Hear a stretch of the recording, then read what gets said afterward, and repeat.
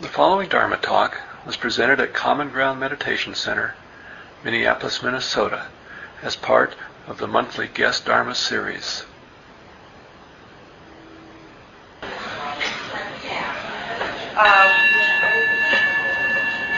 Rebecca Bradshaw, as you know, has come to be our teacher tonight. She is a native Minnesotan. She currently lives and teaches as the guiding teacher at a meditation center in the Pioneer Valley in Massachusetts.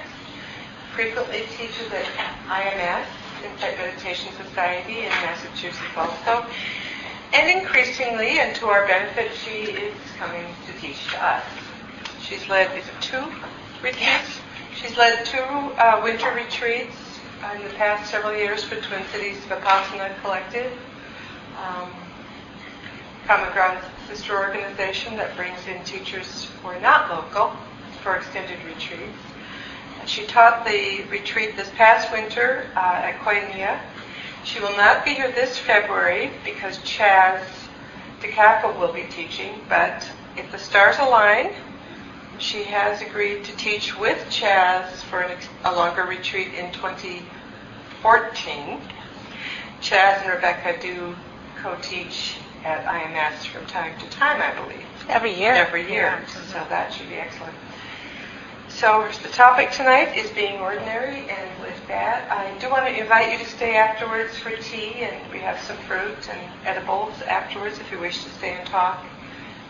And Rebecca, thank you.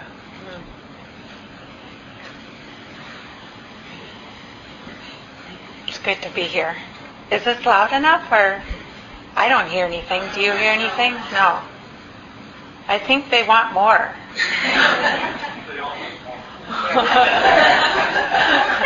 Just notice your greed. If you can't hear, just notice wanting.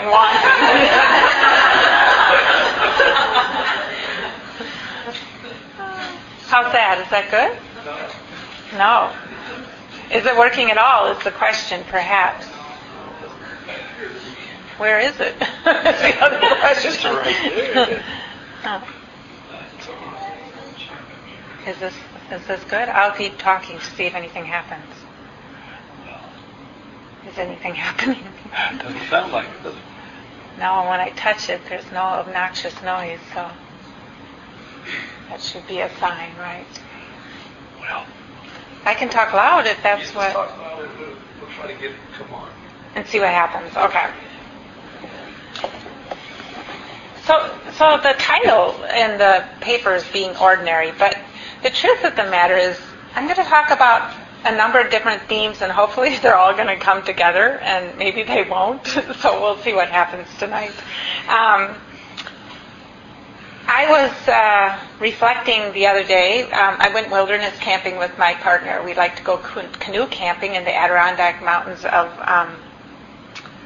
of New York, and they remind me a lot of the Boundary Waters, except they have mountains on top of everything. But they have the lakes and the granite rock and the pine trees and just the connected lakes. And so we go canoe camping there every once in a while. And I was thinking of one of the Sangha members. I don't think she's here tonight, but she has said to me on a number of occasions. She says, "I love it when you tell stories about Minnesota because." She said she says it's like down home Dharma or down to earth Dharma. So when I was wilderness camping, I was remembering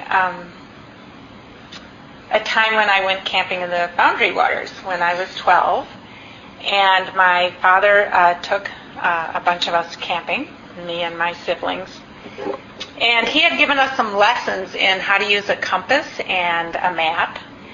And so at one point he said to us, okay, here's the camp, and, on the map there's a lake, and I want you guys to go to the lake, and I'm going to go around in the canoe and I'll meet you at the lake.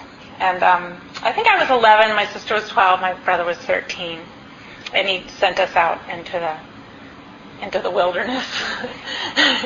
Now, was he crazy? That's a whole other subject. My mom's here tonight. She probably thinks he was.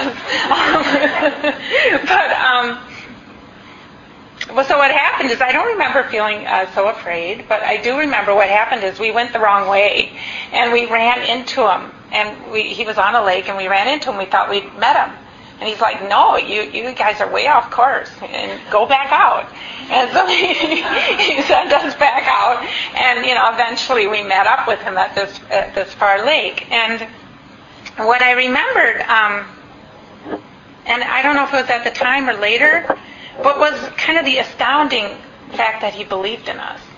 And that he gave us these tools and sent us out into the wilderness and believed in us. And there's something about that kind of experience where you're sent out into the wilderness with just some tools and you come through that you start to believe in yourself. And you gain confidence in your ability to navigate difficult terrain, navigate the wilderness, and take care of yourself. And even in the last couple of years, I've done wilderness retreats by myself where I go out canoeing and camping, and because of that experience, I think. And I was thinking about that with related to meditation, and thinking about how what happens in meditation is we give you a few tools, and we send you out to the wilderness. And we were, the wilderness of our own hearts and minds and bodies. And, sometimes we get off track, and then we send you out again. And slowly but surely, through the process of navigating the wilderness, we learn to have confidence in ourselves.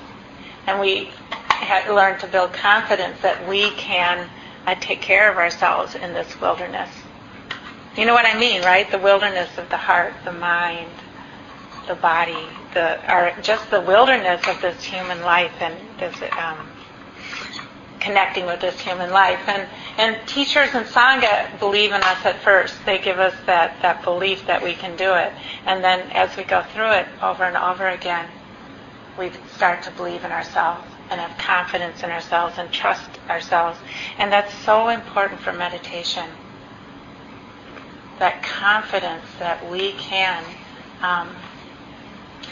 you could say that we can face our own personal wilderness, but we can also face the wilderness of this human life.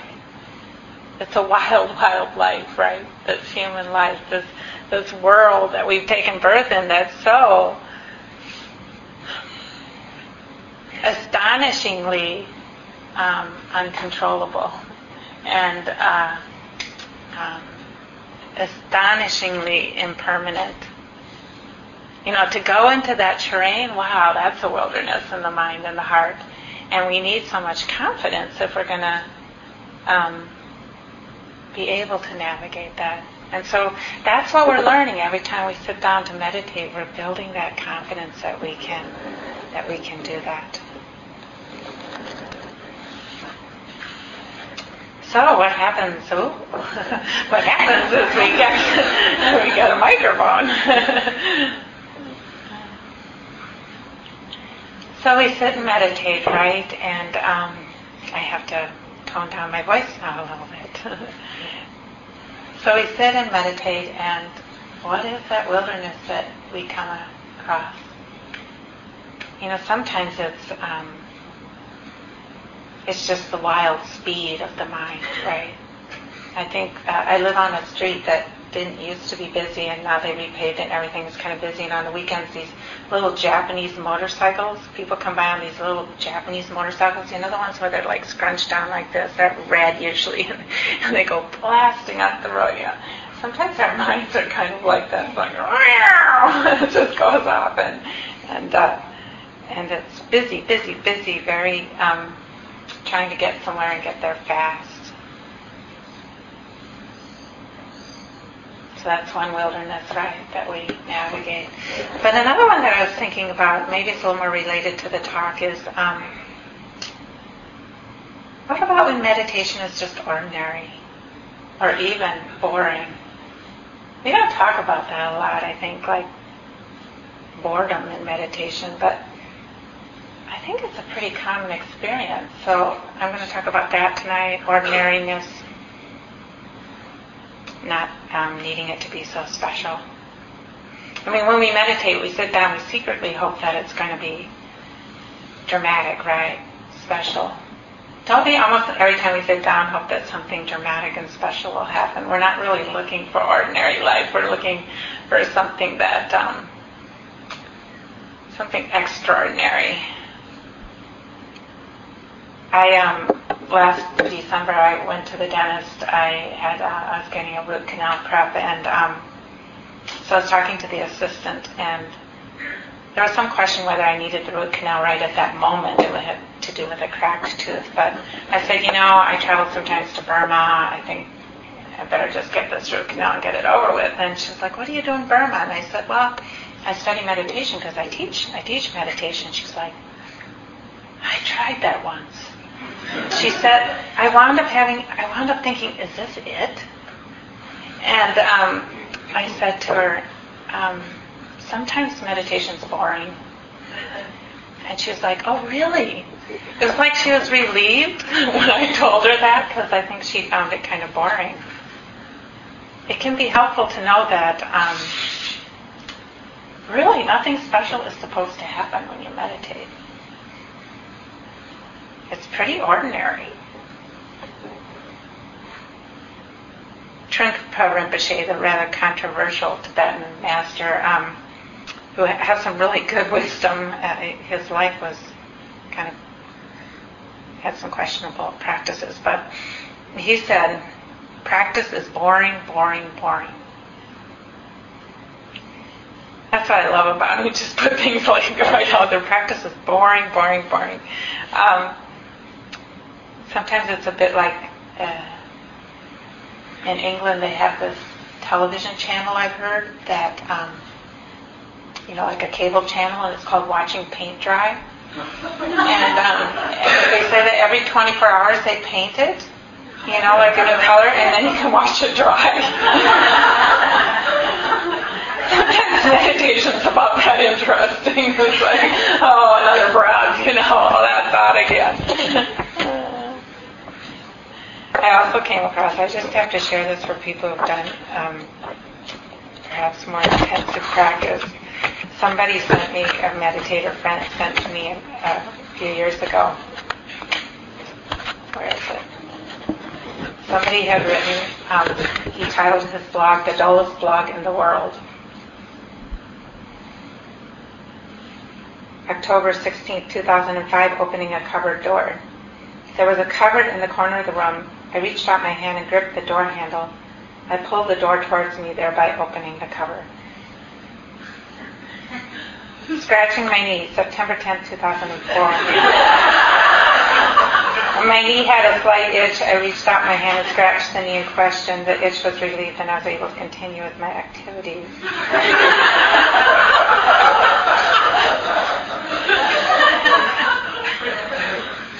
July 21st, 2004, moving an item from one place to another. There was an object occupying a space on my table. Using my hand, I picked up the item from its place. Having considered my options for a moment, I placed the object on a different area of the table.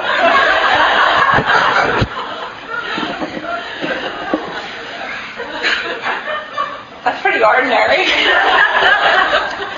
There's something I just love about that blog, and I'm not even sure I can articulate what it is, but it does remind me of a meditation retreat a little bit.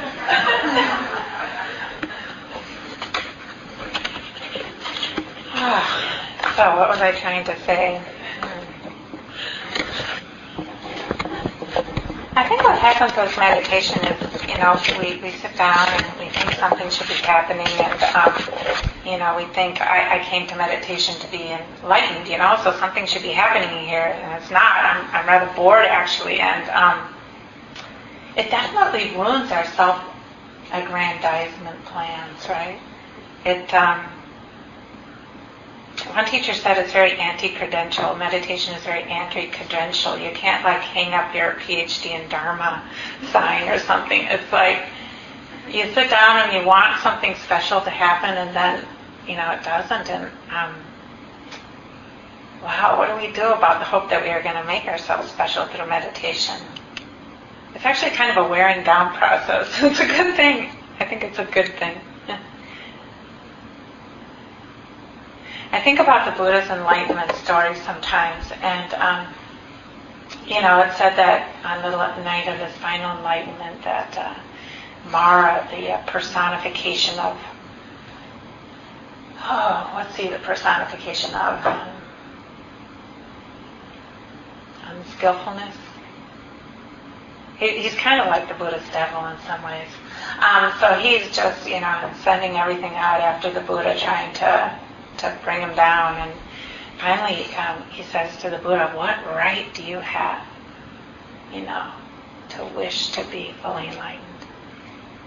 And the Buddha just touches the ground. "The earth is my witness." And he didn't go like this. It was so simple. He touched the ground. And to me, there's something about that that's so ordinary and so human and so embracing of humanity and ordinariness. He wasn't, talking about getting away anywhere. He was talking about being right here, just in this ordinary body, human life.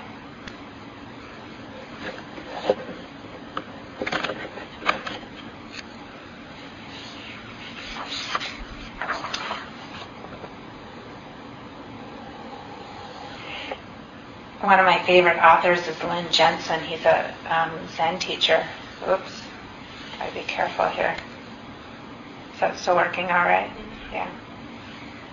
In his book, Deep Down Things, he says, the Buddha's awakening was more humbling than elevating, his long pursuit of truth ending in the ordinary, everyday truth of the moment. The enlightenment he'd so long sought after turned out to be a common occurrence after all, shared by everything that swam, flew, walked, or crawled the earth with him. His very mind and body borrowed on loan from the dirt under his feet. That makes me feel relaxed. I don't know about you, but it's so down to earth. And many moments of enlightenment in the Buddha's teachings describe very ordinary moments. There's one of the early nuns named Patachara, and she had quite a trying life before she became a nun. I won't go into the details, but it was quite bad, as almost all the nun stories were. And so, she has this enlightenment poem that she wrote when she became fully realized. And the first part is like, wow, I've been working at this so many years, like, why am I not enlightened yet? So the first part of the poem is kind of a little bit of complaining. I'm not lazy or proud. Why haven't I found peace? She says.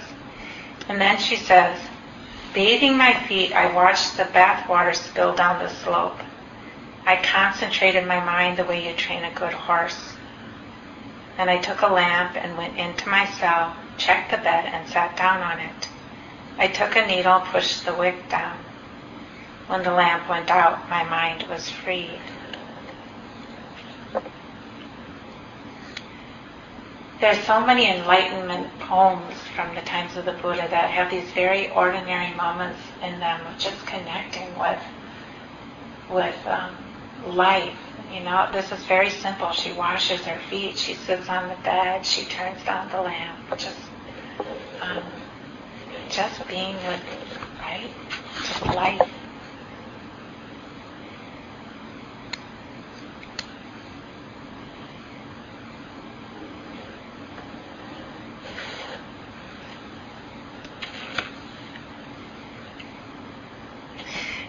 When I was camping, I went to this one pond. It's called Grassy Pond, and it was on this trail. Me and my partner hiked it. It was on this trail that was off in the wilderness, not very used trail. And the pond wasn't so big, but we were just sitting there at this pond, and I got this sense of just how life goes on, and just the power of the life force going on in such ordinary ways, and like the seasons change, and things eat and they're eaten, they're born, they die. All of it just so entirely ordinary and yet so beautiful and powerful, just that sense of life going on and on and that, no people needed to be around to manage it, but it was just that power of that flow and that life force.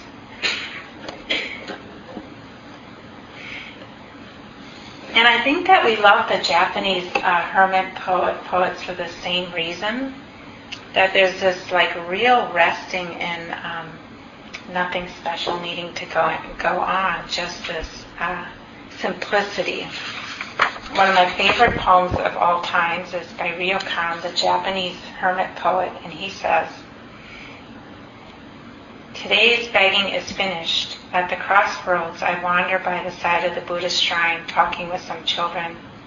Last year, a foolish monk. This year, no change."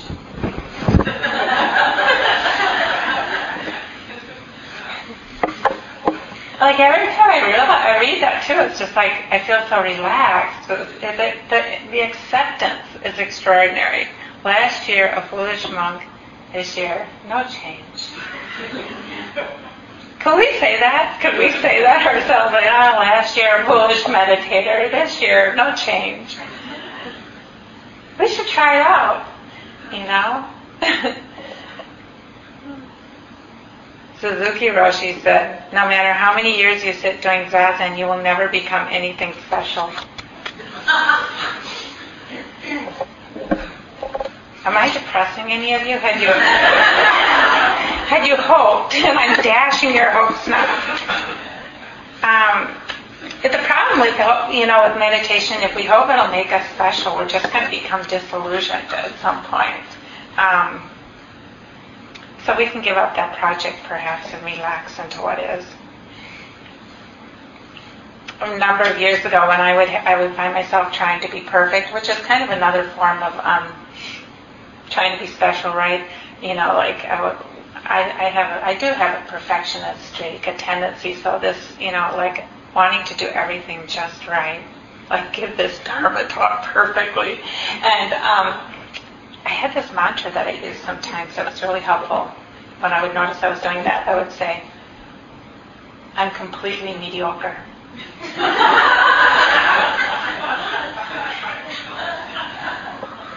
It was really helpful.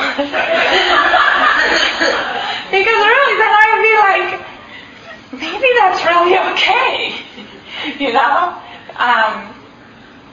It would make me laugh. I'm completely mediocre.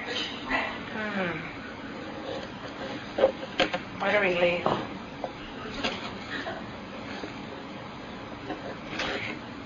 I teach one of the retreats I teach with Chaz is a teen retreat, and we have 20 helpers and about 63 teenagers, and you could sign yours on. And it's part of the fun of it is the 20 helpers. We're all people, meditated, are very dedicated to the Dharma, and so we all work together doing something so extraordinarily beautiful. And we developed a strong team together. And so there was one person on the team named Dave, who Dave's like in his 30s. He's teaching some meditation out in other settings. He doesn't look like your typical meditator, like he has tattoos all up and down his arms, probably all over his whole body, probably. And I love Dave. He's so great. And so he was telling me, he said, well, when you go on retreat and how you keep looking at the bulletin board and you hope that there'll be a note for you.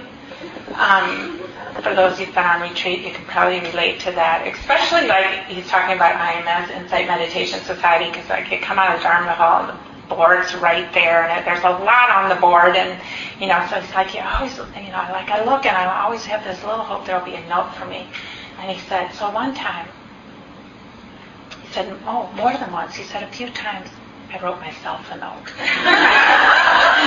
He said, because, then I would have that rush when I would see it there, I said to him, what did your note say? And he said, well, one note said, you're trying hard enough. I was like, oh, that's so great, you're trying hard enough. Because he also would have this like perfectionist streak, like I should be doing it better, or I should be trying more, I should be getting up early, or whatever, that kind of pressure. You're trying hard enough. That's so kind, right?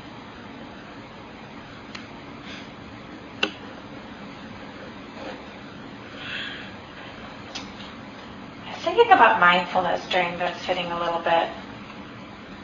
You know how hard we try to be mindful? And we all go through these phases in our practice, I think, or at least once, where we make this like, I'm going to be mindful kind of vow, right? And we're like going to be mindful all the time. And what happens? It's kind of a tough period in practice usually, right? So like we're like, I'm going to be mindful.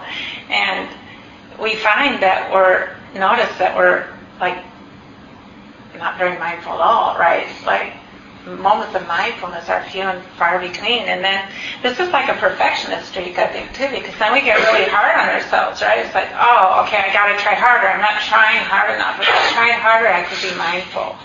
And we create kind of a mindfulness prison for ourselves, right? It's like, really, it starts to feel like a prison, like, oh, I have to be mindful. How am I going to be mindful? And so I tried that, and there's different ways of looking at it, but one way that I've looked at it that I found kind of useful is seeing the benefits of mindlessness. This is heretical, just so you know. I mean, the Buddha talked about the benefits of mindfulness. He did not talk about the benefits of mindlessness. And I totally appreciate everything the Buddha said about the benefits of mindfulness. But in some ways, when we have such a strong determination that we must be mindful, it's like we disown mindlessness. And then mindlessness, which is such a huge part of our experience, becomes something that we're not interested in. And mindlessness is very ordinary, isn't it? So I'm teaching this monthly group at my meditation center starting the third week of September on mindfulness. And the first whole month is going to be dedicated to mindlessness. And basically be like, let's get interested in mindlessness. Like what? My teacher she really helped me to understand that the only way I could really be mindful is if I gave myself permission to be mindless. You know, I'm not saying being mindless is a good thing, okay? Don't read this wrong. But what I'm saying is that it's very much a part of our human life, and that if we try to banish it, we are just, it's a form of personal terrorism. And that there are advantages to mindlessness. Personally, I think I have a lot of compassion for my mind and my heart that need mindlessness sometimes. Like mindlessness protects us when we can't be with the truth of the way things are. That's what it does. So, I would say that mindlessness protects my heart and mind from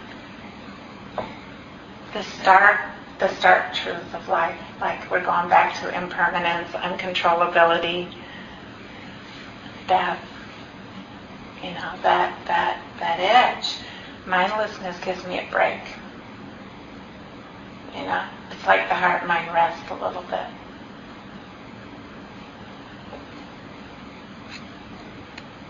So we can have a lot of compassion for that rather than seeing it as something that an experience that somehow shouldn't be happening or that we want to get rid of.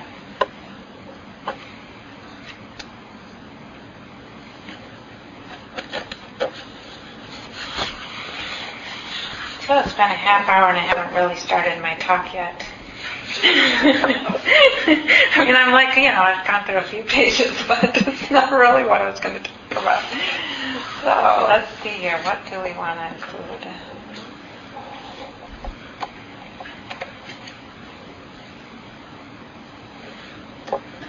So after we give up perhaps the project of meditation making us special, or give up the project of trying to be mindful every moment of, or feeling like we must be mindful every moment of our lives. We can settle in perhaps to what is, to the ordinary. That's the settling process. We have to go through all of that, but then we start to settle into what is. One teacher said that attention is the most basic form of love. Through it we bless and are blessed. Attention to the ordinary life. There's something settling about that.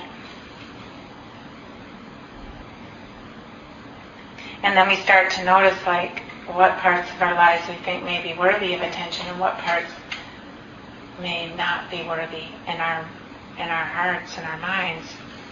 Where do we draw the line? Where do we draw lines? So much of life is ordinary. Is that what we're not interested in, and we're only interested if it's extraordinary? Where's the lines between what we'll connect with? I read a story of a man who he noticed how much time it took for tying his shoes, and he calculated how many hours of his life he would spend tying his shoes and putting on his belt, and then he decided it was too much and only bought shoes with Velcro and pants that didn't need a belt. It's an interesting line there, right? Between what's worth connecting with.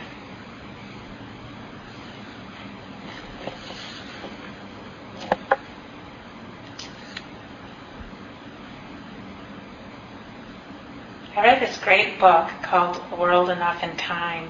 I read it in the last couple of years. I can't remember when exactly, by somebody whose last name is McEwen. And she was talking about this Japanese word called ma. And it's a word that's hard to translate, but she was saying that it had something to do with a vibrant emptiness, or the silence between words, or the space in a room. Ma. And there's so much power in ma, right? And it's also so ordinary. But I think of meditation as a form of ma, of creating some space for that vibrant emptiness, or the silence.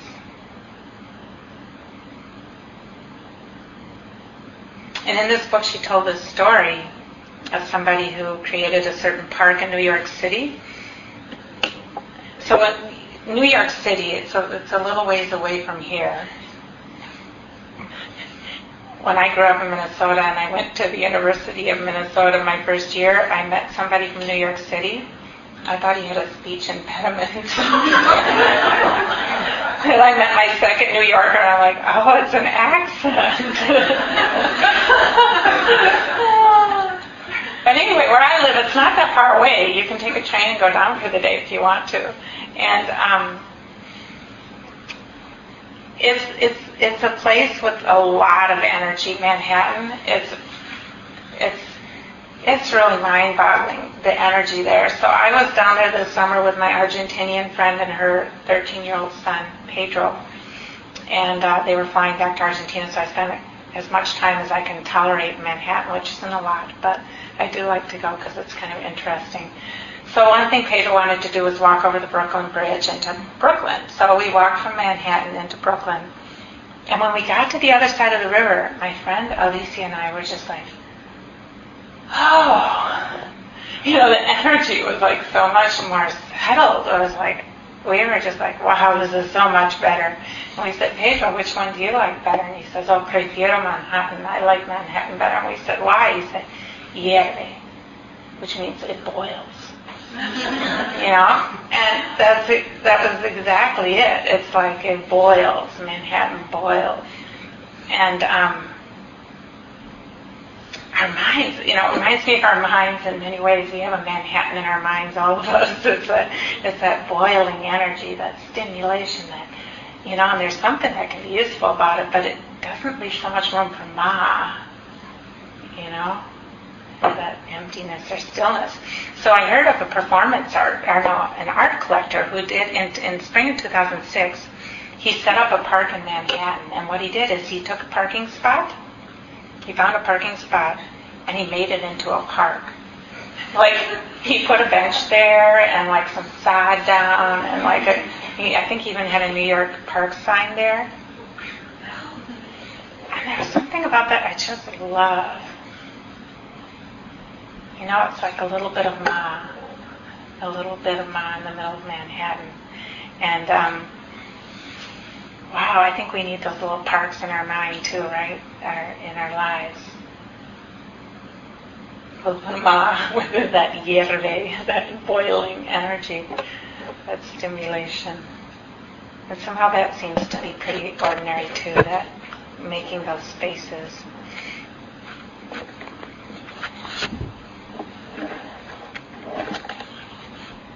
I think what we worry about with ordinariness, like not meditation, not producing anything, it makes us uneasy, right? We have this like ethic in our culture that we have to be producing something to be worthy of existence, and like that settling into like not producing or not trying to be something special. Wow, we like freak out. It's like, what? Am I worthy to be alive if I just sit here? On some level that kind of conversation happens. And it's like a fire that we have to go through, I think, to really give up the goal to make it special and to settle into what's ordinary. I told some of you that at one point my teacher, I was on a retreat. This was many years ago. I was on a retreat, and she basically told me I could sit one time a day, and the rest of the day I was not supposed to meditate. And the only thing she said I was allowed to do was something called useless gazing, which means that I could sit at a window with a cup of tea and look out if I wanted to, But I wasn't really supposed to meditate, and it was excruciating. Like to not meditate was excruciating. It was so hard. Because I was like, I'm not producing anything, This is a complete waste of time. Well, if I went through this fire for like 10 days of like really feeling like I was supposed to be producing something I was not. And then when I got through the end of this fire, it was pretty intense. A lot of fear, a lot of stuff came up. The end of the 10 days, and I somehow went through this fire, it was so fantastic. It was like, oh, I can just be. We can just be. It's so simple.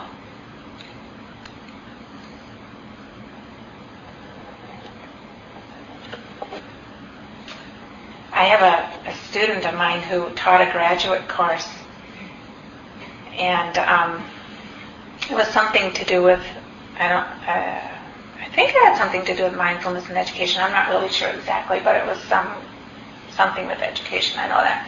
And so she had them meditate for 10 minutes at the beginning of the seminar. And at the end, she did valuations, and she said like half the valuations they really liked it, and like half the valuations they really did not like it. And a couple got angry that they had to do it, and one student calculated how much those 10 minutes cost him in his tuition. The 10 minutes, how much tuition he paid, like how much he paid for those 10 minutes. And I found that so fascinating, right? We don't have a lot of tolerance, I guess, in our culture for not doing, for being. Oh my, it's already 8:15. I knew this was going to happen. I have to decide what I want to share with you.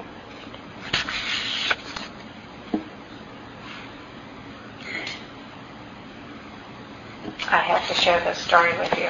I love it so much. I might have shared it at the retreat last year. I can't remember.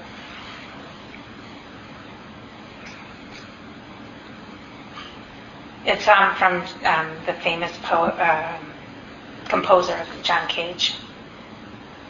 I gave a performance of my piece called Empty Words Part 4 for the students of Chogyam Trungpa at Naropa Institute in Boulder, Colorado. This was in 1974. The piece goes on for 2.5 hours and contains long silences of 4 or 5 minutes duration. And then out of that silence, I just say a few letters of the alphabet, following a score which was written through chance operations from the journal of Henry David Thoreau.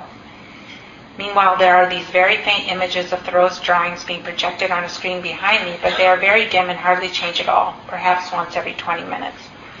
I thought it was an ideal piece for a Buddhist audience, but they became absolutely furious and yelled at me and tried to get me to stop the performance. There was a near riot, is what I heard. When I read about it. The next morning, I had a meeting with Chogyam Trungpa, and he asked me to join the faculty at Naropa.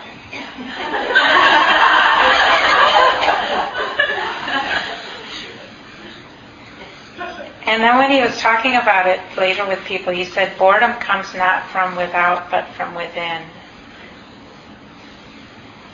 And again, it's this kind of interesting intolerance of boredom, right? Or not much happening.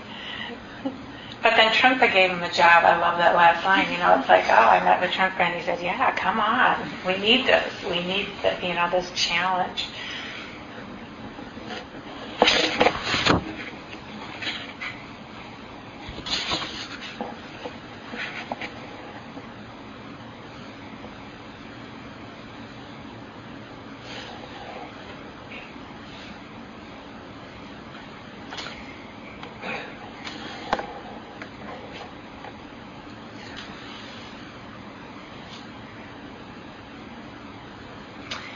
I'm remembering, too, one time when I went to see Thich Nhat Hanh.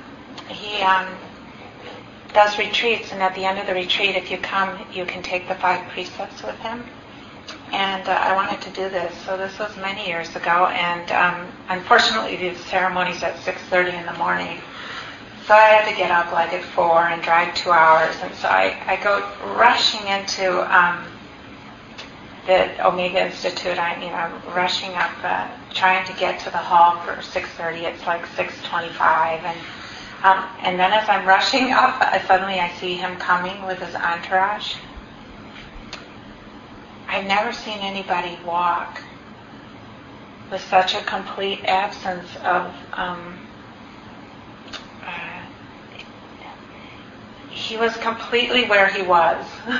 There was a complete absence of being ahead of himself in any way, and so I just watched him walk. And that was like my biggest teaching of that day, was just to watch how he could be completely in the moment, not ahead of himself. And I did juxtapose that with my entrance, which I thought, I learned so much, I think, because my entrance was, and I was like, oh, you can walk like this. And basically he was saying you can be like this, just here. And I'm still learning from seeing that so many years ago, because I keep, I remember it, and then it's like, settled into just this life. Ordinary, a step, and yet he was so just with the step.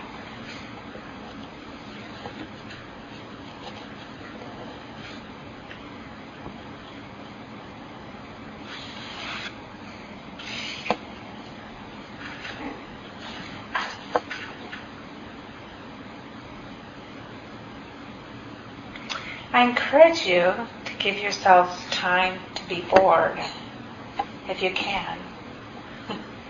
It depends on what your life is like right now. It's not always possible, but schedule it in if you can. It's a good practice, because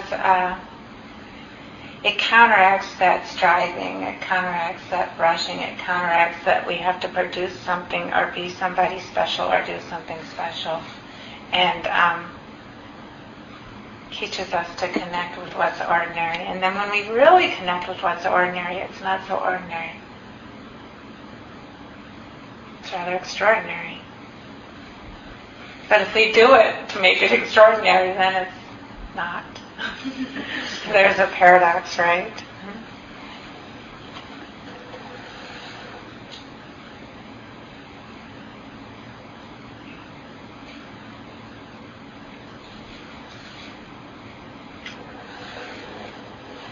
We develop, I guess you could say, we develop confidence in ourselves to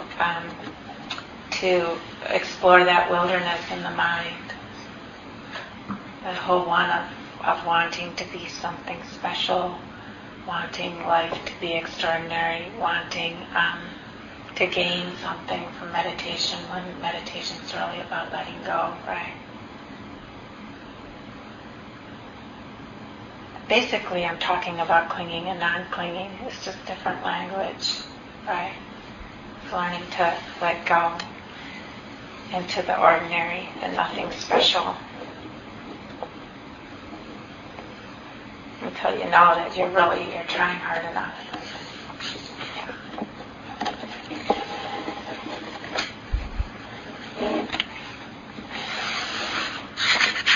I think that maybe that's a good place to stop so that we have some time for questions. But let's just sit for a minute first.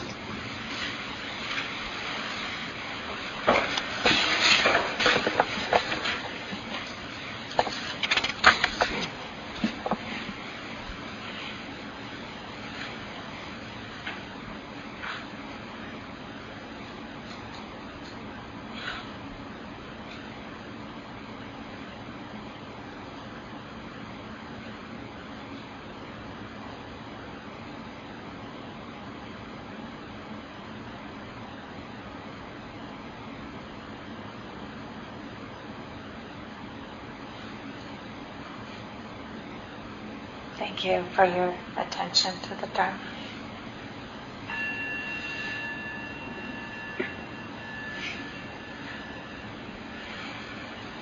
I was thinking I was probably talking about the same time as Mitt Romney, and you all chose to come here instead of listening to the Republican convention. I'm honored. Oh, is he talking at 9 o'clock? We can still go home and listen. If you want. So we have maybe 20 minutes or so if there's thoughts, questions, comments, reflections, anything.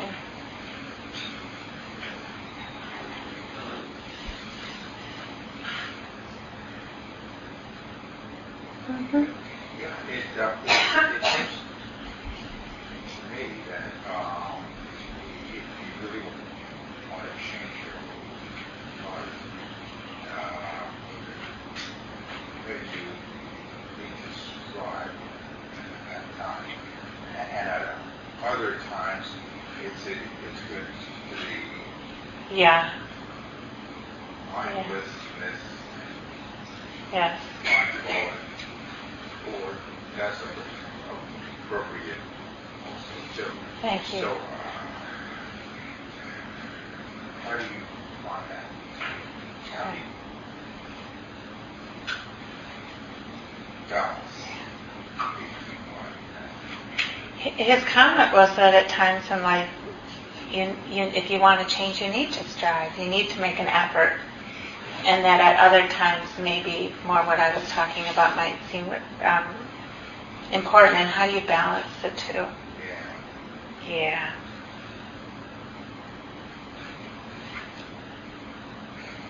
You do have to make an effort, right? I mean, you all made an effort to be here. You did something, or you wouldn't, that's an effort. You could have stayed home and plopped your feet on the couch and whatever,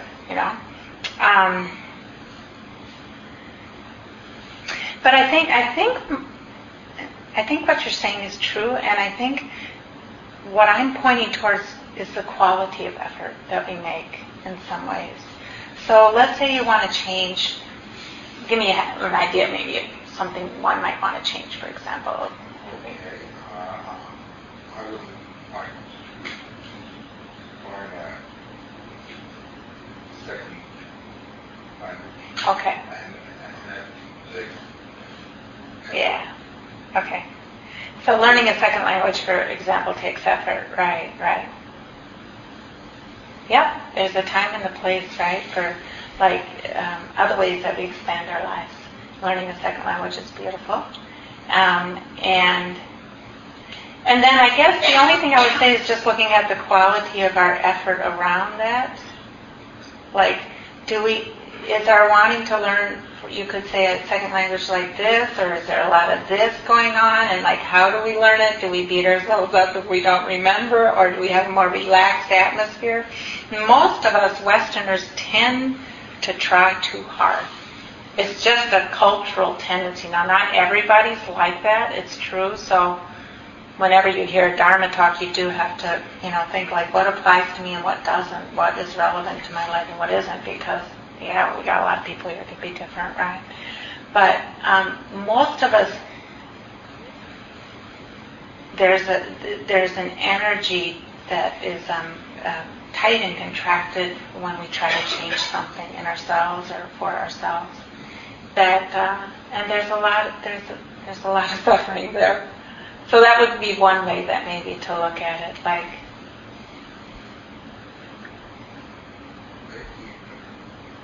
also it's helpful to see it as a process, not something that you have to achieve right now. Yeah. But it's a process, and as part of the process, there's some stress.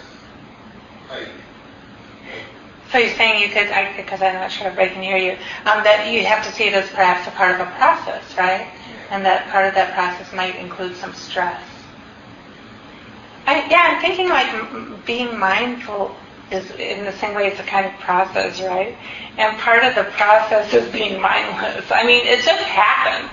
It's not like I'm saying we should go out and purposefully be mindless, but I'm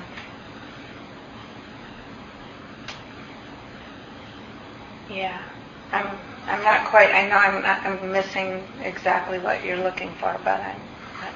I want to sound one who's very poor, Mm-hmm. and this is suffering because of his poverty. So he wants something that's Yes. Right. life to be walked. Yeah. So that's kind of takes a lot of. Yeah. So you're saying if you were poor and you wanted to get out of poverty, that would take a lot of effort. Yeah. I think that's great. That's true. There's a part of life that there is a way we make effort, and that's very helpful. And even, just getting yourself on the cushion, doing that, setting up your life that has reminders so that you can be mindful, all of that still gets included. Yeah. So not we don't have to throw all that out. Right. Sometimes I accomplish things because I've done my best and given up some negative self-talk. Mm-hmm. I was thinking that might be the mindfulness.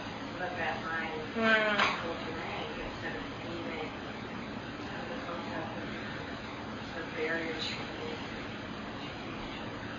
Great. So something you let go of then helped you to have more space to, quote unquote, move forward or make progress or whatever. Yeah. I'm not against making effort. Did I sound like I was? Maybe I did. I'm not against making effort. I think we have to make effort, right? It's really important. Most of us know that and start with making too much effort. I was kind of oh, you're going too far to the right, go to the left a little bit. But no political suggestions being made there. I've been thinking a lot recently about how much of this process I control. Yeah. The illusion of This is key to what I was saying. Great. I think I had great control, and then I realized I don't really have control over this, and I'm very much a worker. Yes. I worked, overachiever, and I just slot right into there, and that carries over in my practice.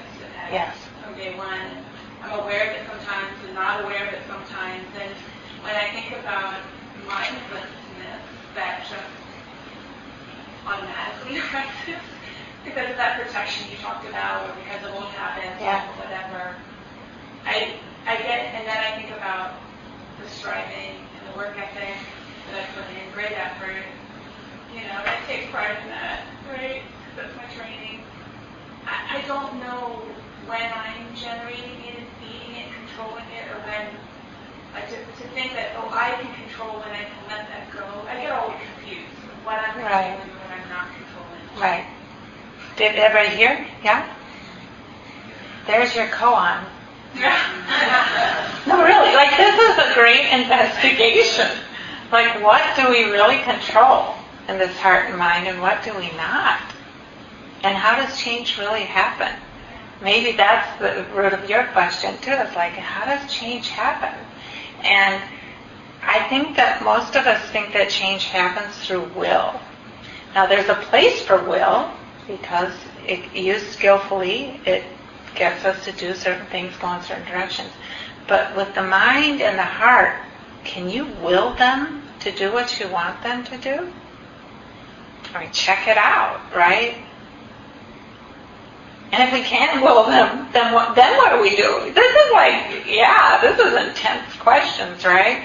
But in some ways that's why I allow my heart and mind to be mindless, because I can't stop them anyway. So why add the extra stress and tension of acting like I could? Or beating myself up, because that's what happens, right? That's why a nice response is compassion when we need that protection, right? But this is the crux of the matter, is what do we control? And the paradox is that we have to act as if we have choice and therefore some control. It's necessary to act that way, and yet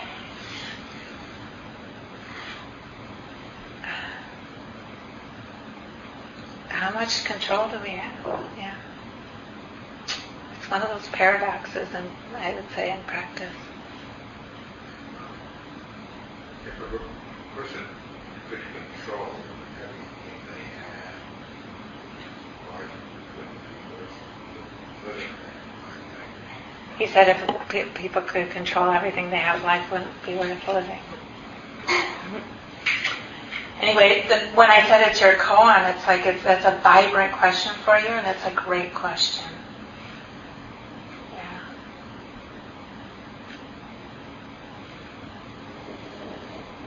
Mm-hmm. One of the things that strikes me that we figure out, particularly in the culture where we're brought up, is you want to be successful, just try harder. Right. And not your disabilities, because you're not somehow trying harder. Yeah. And I get caught in that neurotic effort inside this sometimes, just connecting the same practice. And retreat, a couple of weeks ago, I got myself into a cycle toward the end of the day where I was really having to mind, crushing mind, only trying to be connected and sustained. Yeah. And at the end of the day, I went home and I said, why did I do that? It wasn't working. Yeah. That's a great question, too. I just did that for a few days and everything was better. You applied a corrective, right? Yeah, softening. Why did you do that? Yeah, because we all do it in different ways. And I wonder if underneath it's not the hope that we can control this heart and mind. We wish, there's so much hope that we can make it kind of do what we want it to do, right? But then the great response of turning towards kindness. That's great. Great corrective. Sometimes I say, when mindfulness doesn't cut it, try compassion.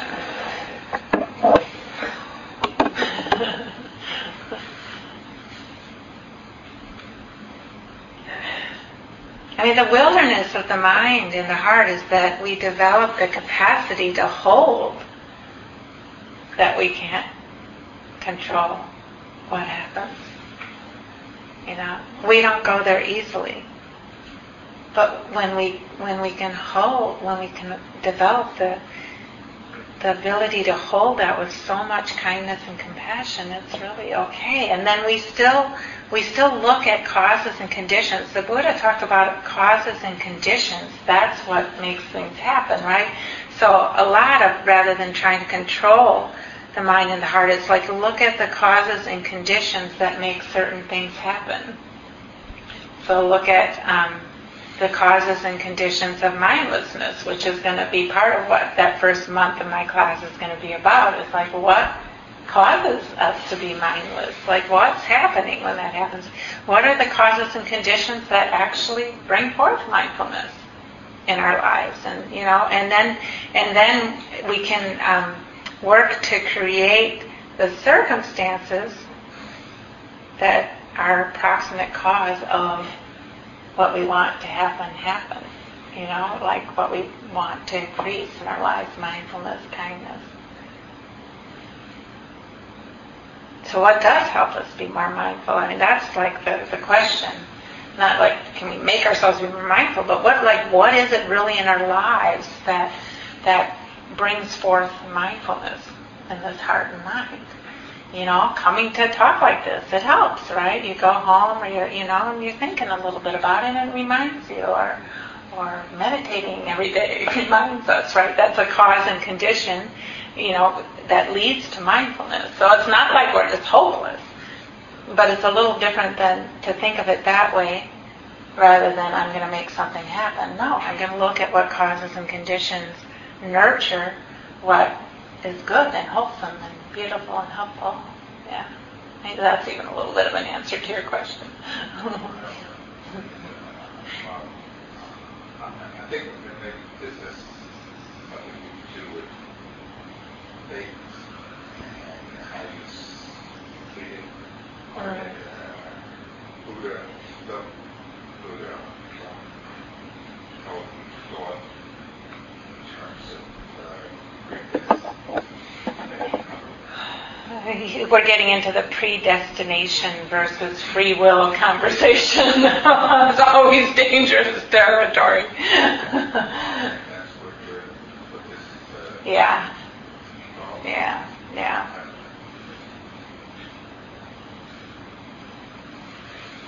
I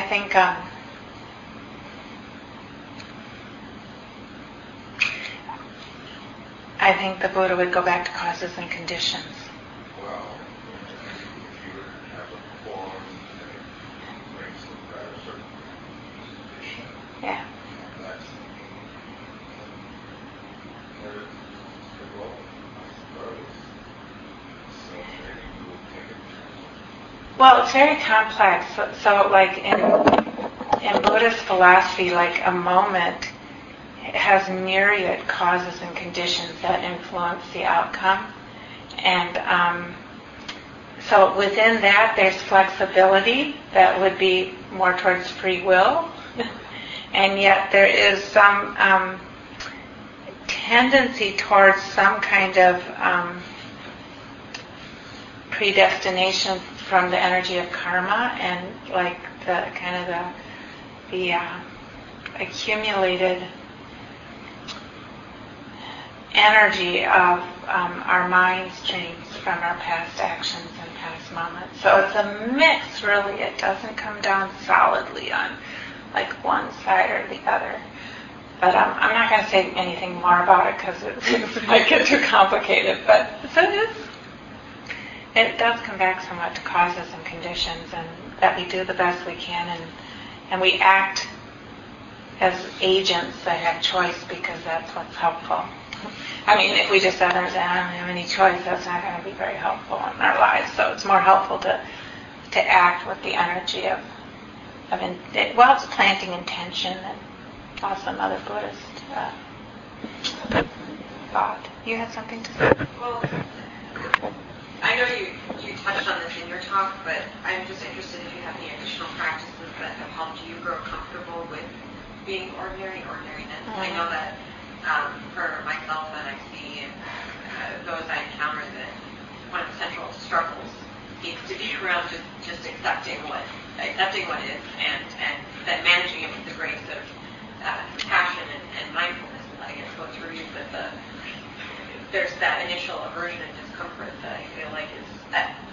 I feel like this is a question I could ask after any Dharma talk. So I recognize that it's awfully broad. Yeah. And yet I'm curious if you have any practices that have particularly helped you grow in comfort with ordinariness and non-striving. And acceptance, it sounds like you're asking about, so that in counteracting that sense of perhaps harshness or aversion towards our experience when it's not what we want it to be. Was that in there too in your question? Yeah. I mean, basically, you kept repeating the concept of things being nothing special and just what they are. Yeah. Just helping to move toward accepting that. Yeah. I think for me it's being mindful of aversion. So that you mentioned, which is great, that you notice that. You notice that kind of happening within you. So for me it's being mindful of that.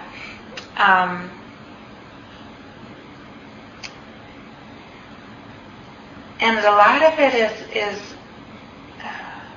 calling in or learning the flavor of softening around that, which is really compassion.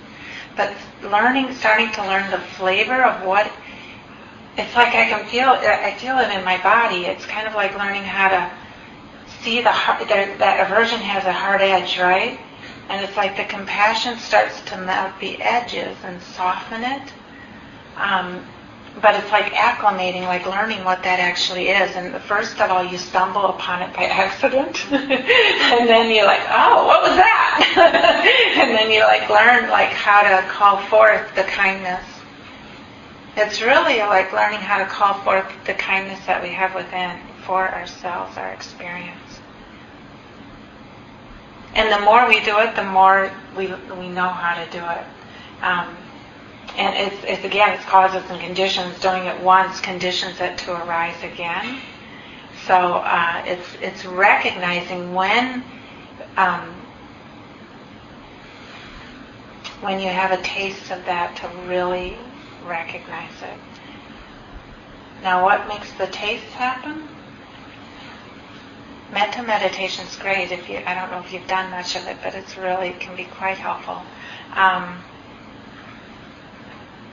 For me also, seeing how painful it is to do that, for me was helpful. Now, that's different. Not everybody works that way. But for me, it's like when I started to really feel that turning against myself, that harsh edge of it, and I felt the pain of it, at a certain point I'd go wow, I don't think I want to do that, because it's painful. So when you recognize the pain of it, you start to kind of question that habit, and then that gives you the chance or the willingness to try something different. A lot of it's trial and error. You try one thing and then you see what happens. You try something else, you see what happens.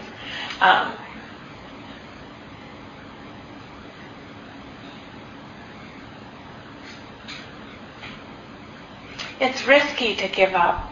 See, that's the other thing, is you start to see that the aversion is a protection. That kind of turning against yourself, that you're trying to protect yourself. And that giving it up, you have to be willing to risk. There's a fear there sometimes in giving it up. So it's like exploring all of that. Exploring. It's like going deeper and deeper into the aversion. It's that you got to go through instead of you can't get around. You go through.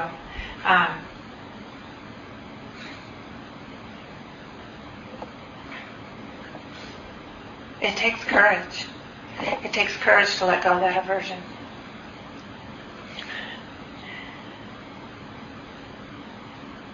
That's just one component, but it came to my mind at the moment.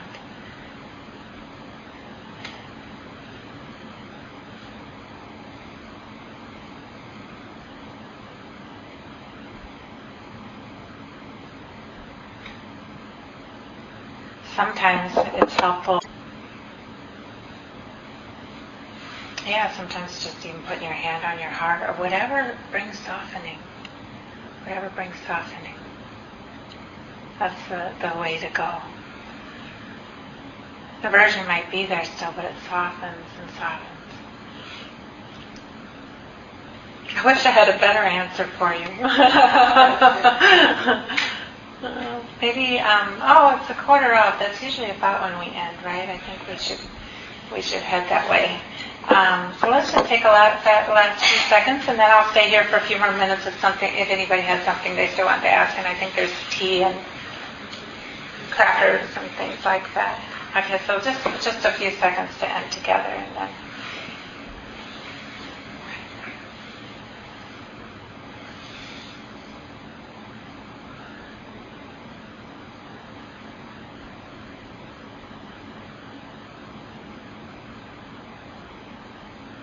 May our time here tonight together be the cause and condition for the arising of mindfulness and compassion in our lives.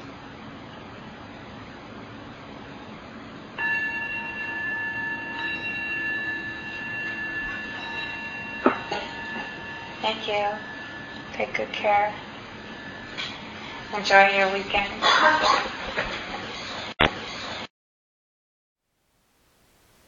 Thank you for listening. To learn how you can support the teachers and Dharma Seed, please visit dharmaseed.org/donate.